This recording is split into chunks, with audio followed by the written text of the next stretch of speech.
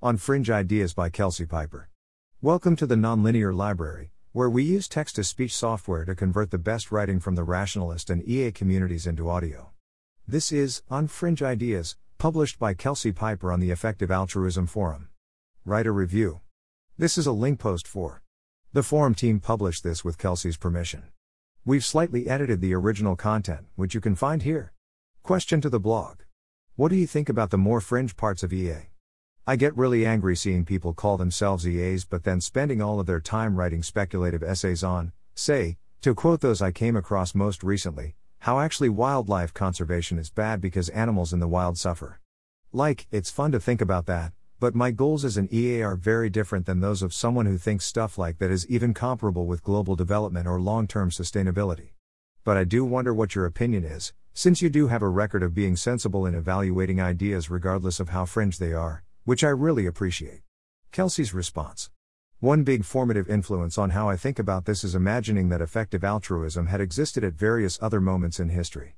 Would we have been doing any good, or would we have been too stuck in the assumptions of the time period? Would an effective altruist movement in the 1840s US have been abolitionist? If we think we would have failed to stand up against slavery, what do we need to change, now, as a movement, to make sure we're not getting similarly big things wrong? Would an effective altruist movement in the 1920s US have been eugenicist? If we think we would have embraced a pseudoscientific and deeply harmful movement like the sterilization campaigns of the progressive era, what habits of mind and thought would have prevented us from doing that, and are we actively employing them? I think that for effective altruism to be robustly good, to be a movement that would have done good even when embedded in societies that were doing great evil, or societies that were oriented around entirely the wrong questions, or a society that had a do-gooder consensus that was actually terrible, there are a bunch of things that have to be in place. Firstly, we have to actually be doing things that benefit the people who need it most. Last year, donations moved through GiveWell to top charities, not counting donations from good ventures, increased to $65 million. If that number wasn't impressive, and wasn't increasing, I would be worried that we were failing as a community. We need the reality check of being accountable for actual results. We need to actually do things. Next, we need to be continually monitoring for signs that the things we're doing are actually doing harm, under lots of possible worldviews. That includes worldviews that aren't intuitive, or that aren't the way most people think about charity. If recipients aren't happy, that's an enormous potential warning sign. If our efforts increase suffering, even if it's in some weird way that's hard to take seriously, that's a warning sign. If there are forces systematically ensuring we don't hear from recipients, that's a warning sign. Basically, we need to cast a really wide net for possible ways we're screwing up, so that the right answer is at least available to us.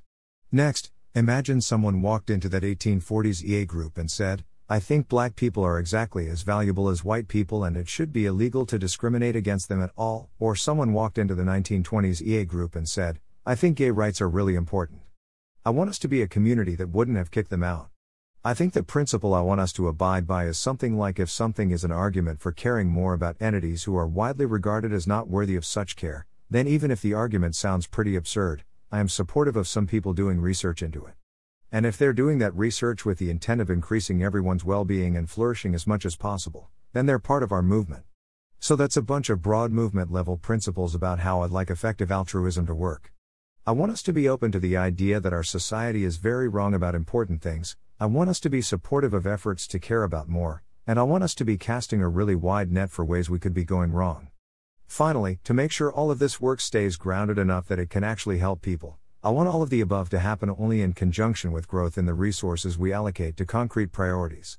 In other words, at any given time, I hope most of our efforts are dedicated to doing solid, clearly important things, and at the same time, I hope we have space to hear out more speculative things, and specifically to hear out, 1. Arguments for caring about things we wouldn't normally think to care about, 2. Arguments that our society is fundamentally and importantly wrong, and 3. Arguments that we are making important mistakes. So that provides one angle of argument for why I want people to call themselves EAs even if their work is quite speculative and even if they care about different things than me, as long as they're trying to do as much good in the world as possible in an impartial, maximizing, outcome-oriented way. This means many EAs will have very different goals from one another. That's okay. The main argument against EAs all sharing a single priority is that we'd be very motivated not to change our minds if we had to leave the movement when we became persuaded that something else was the most important thing to do. It works a lot better, Given how much uncertainty there is about what the most important priorities are, to have a movement for everyone trying to do as much good as possible in an impartial, maximizing, outcome-oriented way. Then, in addition to that, I think there's a very concrete argument that wild animal suffering is an area worth researching. Right now there is vanishingly little research into what animals' lives are like, especially wild animals. Almost no research into the effects of climate change, environmental measures, or land use changes examines the effects those will have on the suffering of animals. There's a new research field focused on these questions, called welfare biology. I think fundamental welfare biology research, like fundamental development economics research or fundamental medicine research, is going to dramatically influence our understanding, 10 years from now, of which interventions are a good idea. Just like I want people who develop vaccines and research global development to be an EA, I want people who research welfare biology to be an EA. This doesn't rely on any of the above arguments that speculative work is good in general. The whole core of this argument is welfare biology looks like a field that has important research questions relevant to doing as much good as possible. I am excited about what the field will look like in 10 years, even though most of its core questions, given the field's nascent stage, are pretty uncertain. One last thing, there are so many awful problems in the world, and every person working on them can do so much, that it is hard not to take it personally when someone is wasting their time. After all, there's so much good they could do if they spent it well. But I think that, long term, it's just not sustainable to be mad at people for being wrong about what's most important. One of the biggest changes in my thinking over the last few years has just been this growing sense of how hard it is to arrive at true understandings of things, and how complicated and detailed reality is. This has made it a lot easier for me to look at people who I feel are totally wrong-headed and be glad they're trying, and hopeful that there's some productive fruit down the path they're walking.